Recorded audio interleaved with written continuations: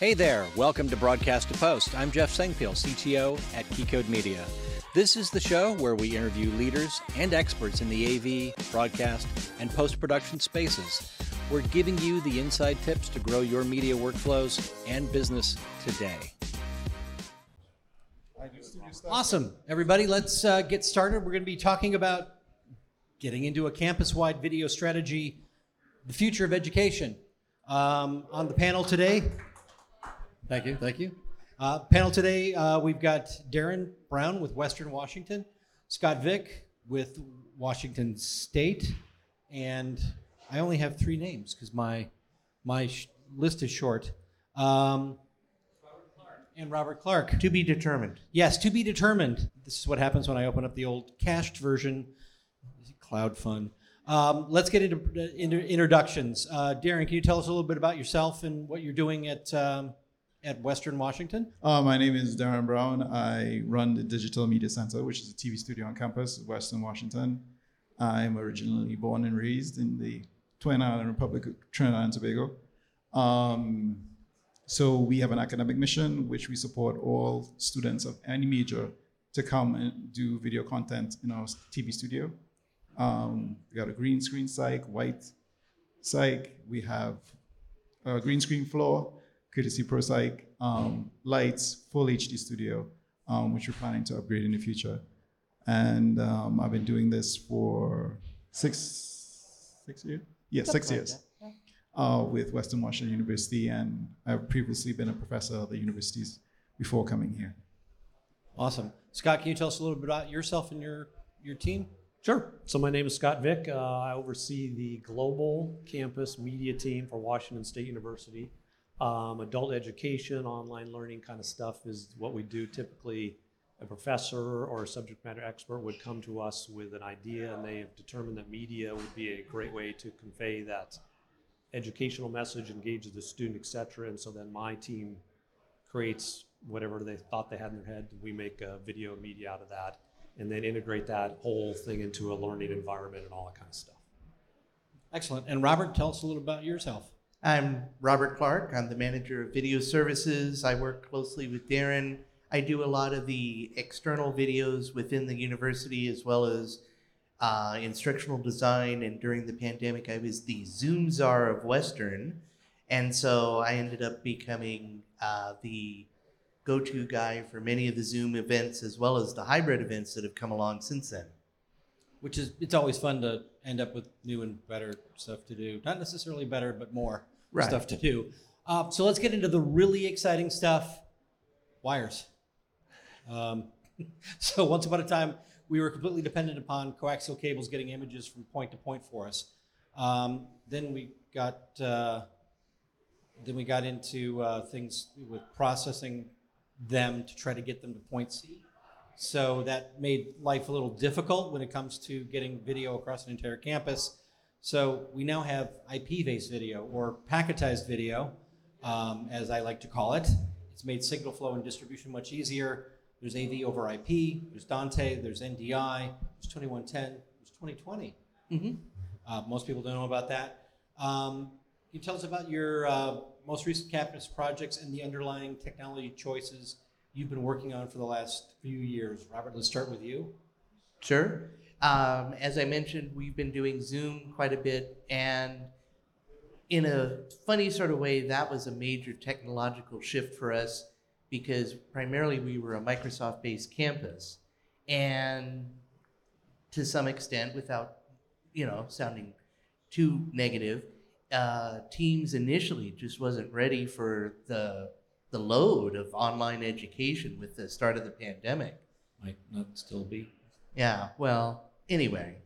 And so the goal was to utilize the resources that we had, and that major initiative just was a lot right there, even though it may not be thought of as a standard strategic sort of thing. It was for us because prior to this, we were not an online campus. We weren't doing much distance ed and never had, really. And so this raised our profile quite a bit across the entire school and made it so that we could create something new and was more beneficial to students in the near future. Awesome. Darren, anything to add to that? We took a different path in terms of upgrading technology. We use the LTN Live to Cloud to capture our professors who were, let's say, technologically challenged, where we would record them through their browser. We would cut up whatever the interview or the class was and send it out over the cloud or via Google Drive. That's how we distribute most of the stuff. So they can have their classes go that way. Or if the professor came in, we shoot everything behind screens because everybody had on a mask and screens with the cameras and all that stuff. Do the post on it, put in all the titles and send it out to them in that case. So it was a big technological jump because we are not a campus that was used to it. So it was basically retraining everybody how to teach their class and not be death by PowerPoint. Understandable, and I believe we were using the terms subject matter focused as opposed to technologically challenged. They're doing something else. We don't worry about the tech. And Scott, what technology things have been coming up for you of late? Sure. The student side, students got the technology. What the challenge was, and the pandemic kind of forced professors into doing that, is they were subject matter experts. Now they had to know how to do some stuff as well. And Zoom really helped in that equation. It was pretty simple, hit a couple buttons and away you go. The students already kind of knew how to log in and do some stuff online. But the real twist for us was getting the professors, the subject matter experts, to be able to get online as well. And Zoom was the tool that made all that stuff happen. So if everybody could connect back and forth, and we already had some systems, some chat systems built in place, but now everybody had to go virtual, and this is a great way to make that leap, make it happen. So it sounds like the basics challenge there was scale and technological understanding. It brings to mind that video we probably all saw in the early pandemic of the courtroom proceeding where the lawyer has the cat filter on and, Your Honor, my assistant's trying to turn it off. So that makes things a little more fun, I guess. So as schools have upgraded their coverage and technology around things like sports and other campus-wide broadcasts, has this changed the dynamic of attendees to things like campus events, sporting events, concerts, drama, all that sort of stuff? What strategies have you been implementing to try to improve quality and the quality of content that's produced at your campuses, and what improvements would you like to make as the technology develops? Scott, we'll start with you on that one. Yeah, well, so thankfully we kind of had already a system in place. It's called Global Connection, so global students could feel connected to some of the events going on campus. Sports is pretty limited because the rights are already bought by somebody else, but the music department is doing a concert. We could stream that, and now the global students feel connected to that. And really, we have just tried to maintain our technology to the current standard. So we're doing stuff in 720p, 1080i, 1080p, and we just kind of keep going. So the end result is something pretty good. The technology has become cheaper and has increased the quality level, both at kind of the same time. So the students getting a pretty good bang for their buck, and they're seeing some stuff that's produced at a fairly high level. More ubiquitous. And you had something interesting happen at your commencement this year, right? Yeah, so pretty cool. And so that was kind of one thing I was going to say is, so Global Campus is kind of a unique audience in that you can be from wherever and participate and get your degree and stuff. And so the clip Jeff's going to show right here, this is at our global commencement, which just happened last week. And so we do a face-to-face event, and we also do a hybrid event. So this person right here who got his degree joined us from the hospital room where his wife just gave birth to their newborn son. So the message is that we were kind of getting there. The pandemic pushed us even farther to where really hybrid is a pretty significant thing that we all do. And you can, in the message there and on that videos, you can join from anywhere. And that was a pretty heartwarming and compelling kind of little clip right there. So pretty cool. And then hybrid has really got us to where we're doing both face-to-face and we're bringing people in from anywhere in the world to do that kind of stuff. Awesome. Robert, are you seeing any of that? Yeah, very definitely. In fact, after the pandemic sort of eased, we started doing more hybrid events where we would do Zoom webinar and in-person event. And sometimes the metrics were 10 to 15, 20 people in the room, 300 watching online. And so what we've been trying to do is get beyond the breadboard stage where literally we were just sort of taking the tools that we had and running on the fly and building these things and figuring out what the limitations of the webinar was, and then figuring out, okay, now I need a switcher, now I need closed captioning, now I need picture-in-picture for ASL, and all those other elements had to occur in the meantime while we were servicing the ongoing mega need. I mean, we were doing one of these hybrid events starting this morning at 7:30. So it's just an ongoing basis for both the academics as well as the administration. And again, we don't work as much with athletics directly, but I know that they've been doing that same sort of thing as well. Well, and I think also the time of the event, 7:30, if I could just roll over and turn on Zoom as opposed to get up and get dressed and go over there, that's a compelling reason to still attend. Indeed, but at the same time, our school prides itself on that face-to-face connection, so it's been really challenging because they would rather have the students, faculty, and staff there in person, but many of the viewers are voting as they would by the ease, the convenience, and they're choosing to log in, so that's a major culture tussle going on at the moment. Definitely. So we kind of touched on this before with remote learning and online learning, or distance education as it's commonly called in the industry. How have you seen has there been a complete shift in the way the classrooms operate since technology has kind of come a lot more to the fore with hybrid tools? Darren, you want to jump in on that one? There's been somewhat of a shift, slowly, because we're an in-person institution primarily. So I was teaching a business class with a professor, and we had the classrooms are gradually changing over, and all this is due to budget and all that good stuff, to that model. My only complaint was when I teach, I move around a lot.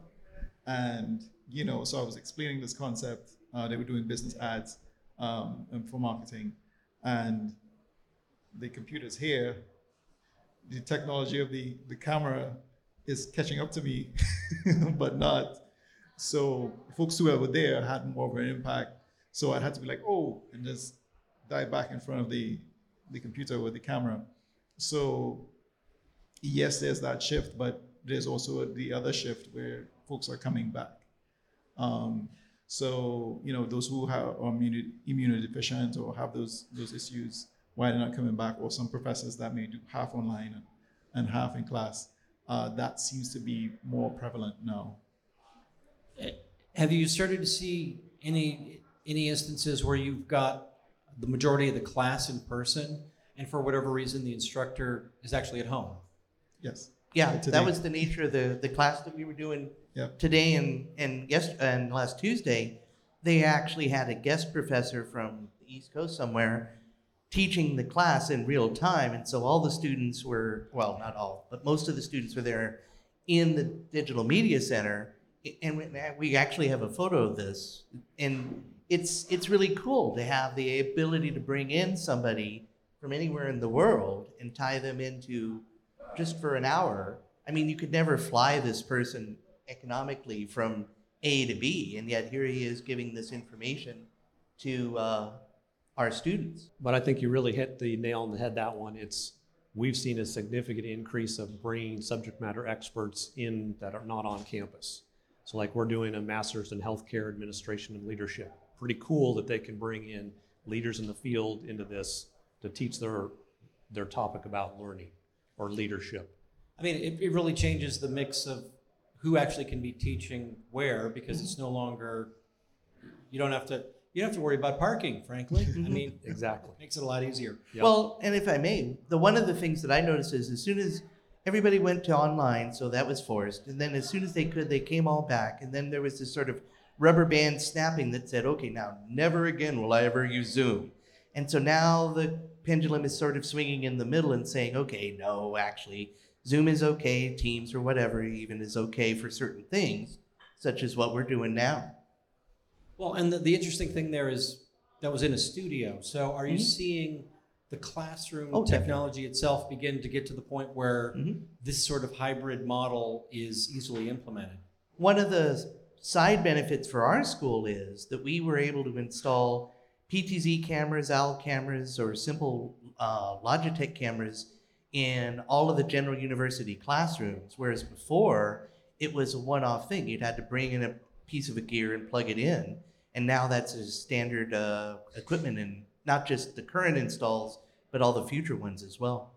Scott, is that what you're seeing as well? Yeah, so kind of a unique situation to us is so we've had subject matter experts all over the country, and so we've developed a kit we could send them. So if they've got a crappy webcam or a microphone or something, one, we can send them to that stuff to them, and two, we make them check before they do an hour lecture. Let's make your shot looks good and you've got all the stuff going on before you spend all the time doing that.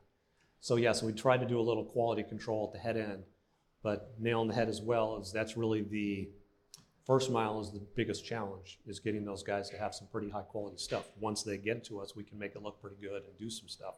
But if there's crap going in, then Garbage in, garbage out. yep, not much we can do. And I think one of the challenges there is, if you've got 40 classes that happen to begin at 8 a.m., getting all of those people, checked out and making sure everything's all set, that's a little bit more than the resources that most normal folks would have in the department. Yeah, exactly. So yeah, so you've got to really pre-plan and do a lot of pre-production kind of stuff before you tell the person, okay, you're good to go. Excellent. Yeah. So the one thing we did see there, your digital media center. So technically that's your studio, right? Yep. So what are you seeing in terms of improvements in your studio technology to help with just overall in terms of the technology flow for all aspects of video on the campus? So we support the entire campus, so it's not restricted to a particular major. So 16,000 students, that's us. If they decide to all come on one day, we're in trouble. But in terms of technology, thanks to you guys installing some stuff, so we updated to put in an SNS server, which 4 departments use, including our marketing department, Robert's department, and us, to store our stuff. We just had installed the rostria. So since I started working here, I've slowly been moving them towards IP. So we are interested in creating a hybrid model. And Tom, if he's here today, He's upstairs somewhere. He's upstairs somewhere. He's helped us, work out the engineering and the kinks. So the goal is to have a hybrid SMT 2010 coax model, because we don't want to tear out all of that stuff that we put in over the years, and moving to UHD 4K studio, because honestly, the students are bringing in 4K on their phones, and to be able to handle that. Streaming, we've done a lot of that, not including this day. We've done it before with local entities like Campus Housing had a show that they did live stream and all that stuff pre-pandemic. And we also installed an LTN Leaf. So that model I pushed for. So one of the professors, he appeared as an expert on CNBC, Fox Business, PBS. So we did those shows very early in the morning, like 3 a.m., because all the studios are East Coast. So we were able to record those shows and send it via the LTN transport box with minimal latency, and get paid for it. Nice. Well, and you're always going to get a little bit of latency. I mean, we Yep. can't, as was mentioned in one of the earlier panels, we can't defy the laws of physics as much as we would love to. Yep.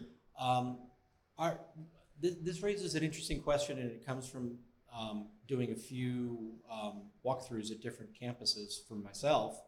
Are you seeing having to implement legacy technology a lot later because it just happens to be par for the course? I saw a brand new building at a university in California where they had 150 standard telephone lines. And that's not something like a normal business would do these days. So are you seeing anything in terms of legacy technology that you have to still support because it's just always been there, or there's perhaps certain things in terms of code? Scott, you want to jump on that one first? Yeah, so I'll start a little bit. Yes, we have, and that's the typical challenge, especially with state kind of funded institutions. Would be my 2 cents, is they don't have the budget necessarily that we would hope they would have, and so yeah, we're constantly having to deal with keeping old stuff and integrating it with the new stuff. Well, and the money that came together to provide for the Digital Media Center was not a lot, let's say, and it was all put together in 2010. And here we are 13 years later, and they're looking at us going, well, it's going to live forever, right?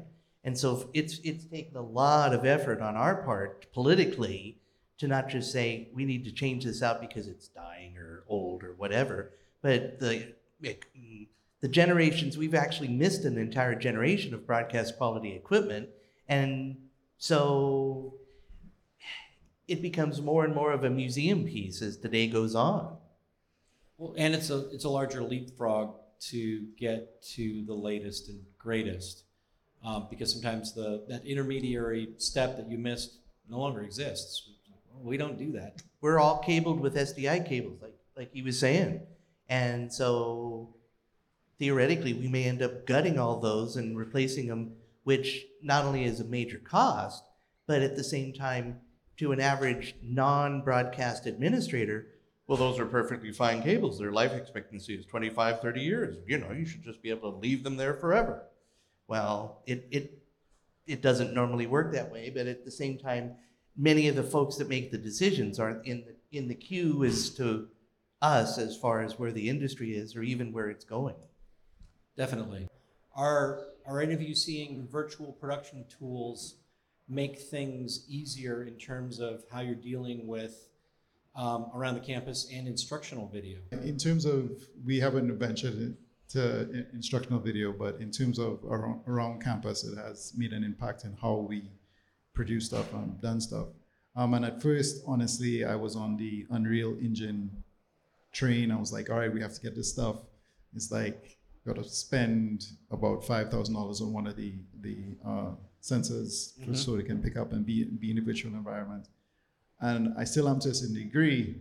So one of my colleagues sent this young man to me because she's like, he's going to get bored here. So they sent him to me. And for the cost of getting a virtual set and having that installed from whatever maker, he does all of this in Blender. And a $35 app on an iPad called CamTrack AR, and done. So a machine that we would have to get probably 5 years ago that was $70,000 has been reduced to, we can get this done right here, right now, whether with your phone or your iPad. $3.99 a month, and you can pay annually if you want. That subscription services. Right. Scott, are you seeing anything in terms of virtual production? Yeah, so VR is a huge deal. It's got some pretty significant learning, engagement possibilities. It's a pretty cool tool. The challenge is how to kind of break into it. There's some pretty significant costs in getting professors to create some of that media, but it's got some pretty significant potential. The challenge for us is it's pretty easy for a professor or subject matter expert to do philosophy 101 or whatever. That's just text reading and stuff. It's another thing to do a virtual lab for a biology kind of course and stuff. Would be pretty cool, or it is pretty cool if you can turn some of that into virtual reality, but making that leap is a pretty significant one. So yeah, do you do virtual sets, and is somebody wearing goggles? And then, yeah, the can of worms is pretty significant. And then, especially to me, is how do you expand that into the global audience? So you've got some kid who's in whatever, some small town in California, who's getting his degree from Washington State University, needs to do a virtual or a lab class. How do they do that virtually? That's the real challenge. Just to add on to that, so pre-pandemic, we partnered with one of the student technology centers on campus, and we had a VR unit in our studio. So the engineer and I at the time, we connected it to our switcher. So using that in combination with the green screen, we took the environments from the games and used it for production. So I try to push the boundaries a little bit, sometimes a little bit too far for the administrators to understand. I was like, what are you doing? But this is where the students sort of push that envelope. And we've tried all sorts of things with the controllers and stuff, and which to our chagrin, not getting what we want, but we've been able to produce shows on it. And future for this student is to I won't give his name because I want him to work for me a little bit longer. Is to have these projects come out generated by them and have this additional skill when they leave. And I've had success with students leaving and working for media companies from majors like finance, and just decided that I want to do video. Yeah. And just really quickly, one of the strategies that I think this has also helped us with, not only do the students get something out of it, but it also is sort of a backdoor method to educating the faculty and the administration as to the uses, the possibilities, the pedagogy, if you will, of trying some of these things out in a more formal way. They see the student interest, they see the excitement and the engagement of them willing to put in hours on something that doesn't have a grade. And then they go, wait a minute now, maybe that'll have some value to my course or what have you. So there's a lot of carryover that way if you try to phrase it right. And one of the things I ran into, I just went through a virtual set based on Unreal training course, and nice brand new computer, trying to do it, wasn't built for it. And some of the younger folks who were in that class who had gaming computers running rings around it because they're able to, their machines have the power to do this because they're designed to do that sort of rendering on a daily basis. And my machine's like, yeah, nice try. No, you're not keeping up. So you kind of hit on it. So you use the word game, and so tied to virtuality is gamification is kind of the new one out there. So what we found is if you can engage the students, virtual reality, and the students of this day and age, games is a big deal, video games and all that kind of stuff. If you can incorporate a game into virtual reality and their learning, you've hit a home run. Yep, definitely. One last thing to kind of close out the category. Are you video needs for non-instructional? So, staff communications, staff training, which is definitely different than the ask for regular, classroom instructional sort of stuff. Are you seeing you're using the same tools, or is there still a differentiation there between the tools used for internal communications and communications to students or student-centric events? Not so much a difference in the tools as the application. I mean, the faculty and the staff tend to have longer productions. And again, they're trying to thread the needle between live in-person events where you would sit at a table and come up with something individually, or collectively, I should say, as well as serving the dozens, if not hundreds of people that are watching online. And so I've told people it's like riding two different bicycles at the same time. And it gets really challenging to try and service both of those groups simultaneously live, both technologically as well as content-wise.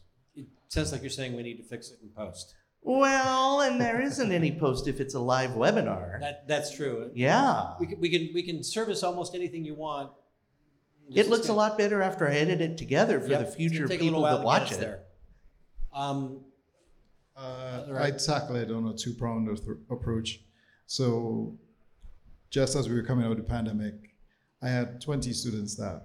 Guess what? Everybody graduated. So I had to train everybody all over again. Not that I don't love the ones that I do have. So one day I did in person, walked everybody through each piece of gear and what they would run into, and sort of onboarding everyone, and had them make a show themselves so they could see everything work. And then for the online stuff, we have Teams, we have Zoom, we have all that stuff. And you want to communicate, which is a regular thing, which is email. Students don't check their email. So I went through, there was a shoot and they forgot how to do the green screen on switcher.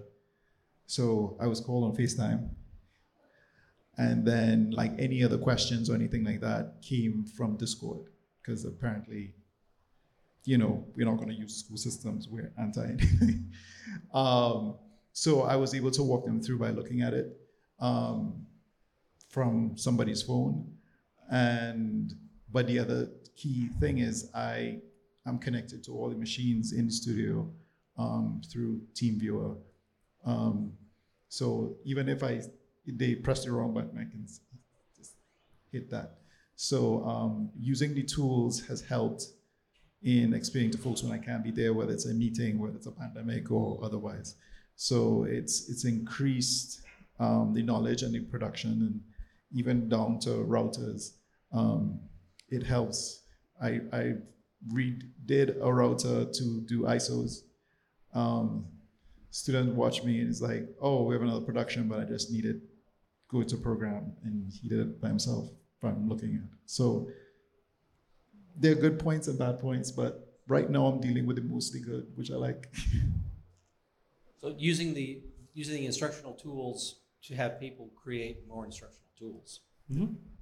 Scott, what do you think? Well, I was going to say, so for internal kind of communication stuff, we just increase the production value, add a little more whiz bang to it. Because of the volume of the learning stuff, of talking head professor kind of stuff, we just don't have the manpower resources to kind of devote to that. And to be honest, I don't know that you get a whole lot of bang for the buck if it's just a talking head, a professor trying to explain a concept. If as long as it looks okay, he can convey the message.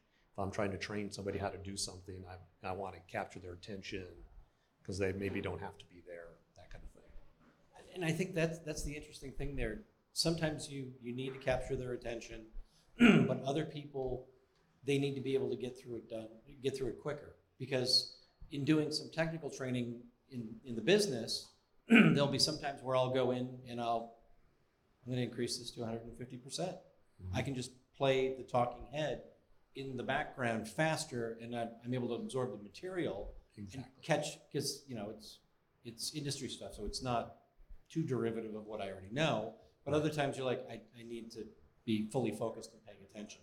Exactly. And that's the fun part about it. Yeah, you've got students, and just like you've got people who are invested in the process. They're paying me our tuition money to learn these concepts and get a degree. So they're invested in it. They're going to watch the video because they need to watch the video to get their degree. Conversely, the police department's trying to recruit some interns. We want to make it a little more whiz-bang, capture their attention.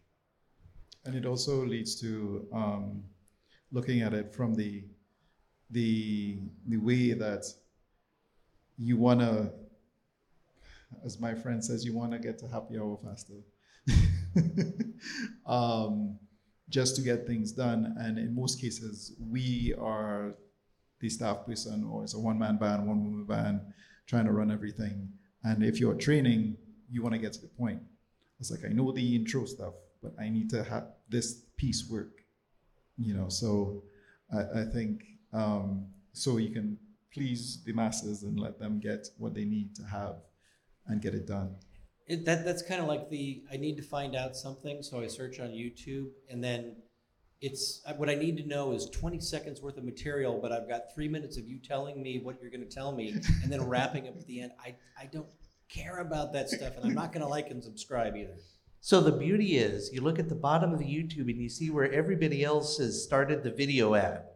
And you can actually see, and I've seen this in some of our own products, where as much as we put in time and effort into the intro and the graphics and everything, people just zipped to the point they wanted to learn. And there's a lot more user or student driven focus, basically. They say, this is what I want, and the rest of it is nice, but it's not what they focus on. This is the good thing about having educators up here. I have now learned something for today. Thank you. You're welcome. It's been driving me nuts. A lot of things we've been doing recently is Adobe's got like text to speech or speech to text, that kind of stuff. So transcripts, so students can do a search and find some keywords and get right to the meat of where they want to be. And Yeah, and the thing that's interesting is, coming from the media and entertainment space and broadcast space, we always thought of that as, well, I'm going to search for alternate takes, or I'm going to do this. That's, I need to find the word ecclesiastical. Right. And that's going to be pretty easy to find because I just type it in and there it is. Exactly. Back it up 30 seconds, off we go. Pretty cool. So yeah, new ways to consume educational content. Yeah. That's the fun part. Anybody have any final things they want to say? It's an exciting era. We haven't even talked about AI, which gets back to the speech to text, or text editing, text-based editing, that is also available from Adobe now. I saw that, and it's just amazing where you don't know time code. Heck, you just have the sentence or the phrase and puts it on the timeline and in a sequence, and boom, you're done. So that's a very interesting question, because the last panel we wrapped up with a discussion about AI, and a lot of people who've been in the industry for a while are in the, oh my God, it's going to take my job mindset. So what are you seeing in terms of how students who are learning about this technology right now are reacting to what AI brings to the table? They're just soaking it in. I mean, to them, it's second nature. They're using it just like I'm old enough to where a cell phone was a brand new thing, and it took a while to get used to. My nephew doesn't know a time when there wasn't a cell phone. And same thing with the students, not necessarily right now, but just in a year or two, they'll have always had AI in some form, even if they didn't know it, and especially now that it's become more popular and in front of everybody's face.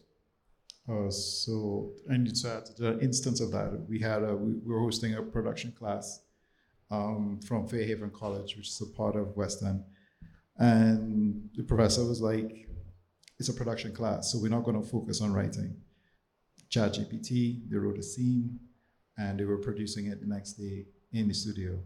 So, it has the benefits of helping move things on and helping get the point that you want to get to.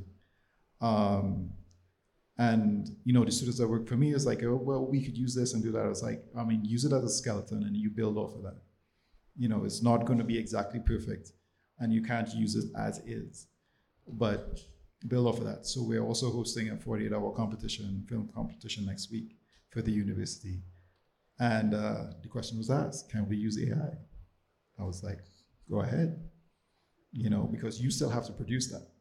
You might write the bit, but you have to make it look good enough to win that first place or second place or third place. So it's sort of embrace it. And in terms of instructional technology, companies are already developing tools to detect AI when students write papers and stuff like that. Yeah, I was going to say, we just like the panel before us talked about, really AI, we're using it to do the redundant kind of task stuff. So color correcting or that kind of stuff. Just hit a button, or image enhancement. That's a big one for us. And the interesting thing there is also, you said they're using it to create scripts. Mm-hmm. Because the scripts aren't important for what this class is about. But we've got a major union on strike right now because of some of the threats from AI technology. So it's just interesting to see what people see as redundant or extra tasks that are not part of their job, and where things will fit. The best example I can give you is when drones were brand new and more commercially available, the state of Washington basically forbid state university employees, as well as state employees, period, from using drones until it, quote, figured out the ethics of them. And so we were unable to use a drone for our jobs, but the students could. And the students did. And so there are some times when new technology comes along and is very disruptive, it isn't a disruptive thing. I'm not saying it isn't disruptive, but at the same time, your question was, what do the students think about it? The students just use it. Cool. Let me use this. Yeah. I think the interesting thing, and I don't have the answer to the question necessarily, but it's what's going to happen with ChatGPT when it comes to answering tests or writing an essay for a class. Does a professor consider that a cool tool to use, or are they going to flag you and call BS on that? Yeah. And Darren's right. Determined. There's major concern within the academic community that students would misuse the tool, just like they glommed onto Wikipedia, Google search, and such like back in the day when they were brand new, because somehow this was changing the dynamic, and the dynamic adopts to the changes. Yes, and the other thing also I've seen there is if you're using ChatGPT to write an essay, you're doing it because you either A, don't have the time, or you just don't want to make the effort, which also means you're not going to go in and check for the problems.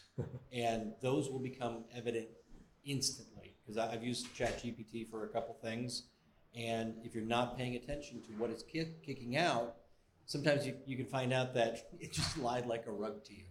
And that's something that if the students remain ignorant of, then it's going to be still detectable, and I think that'll be an interesting part. It's when it gets a little further down the line, I think we're going to have some troubles and ethical questions at that point. Mm-hmm. Exactly. I also like it that we answered the question about AI, and then my Matrix screensaver came up. It knew. It wanted us out.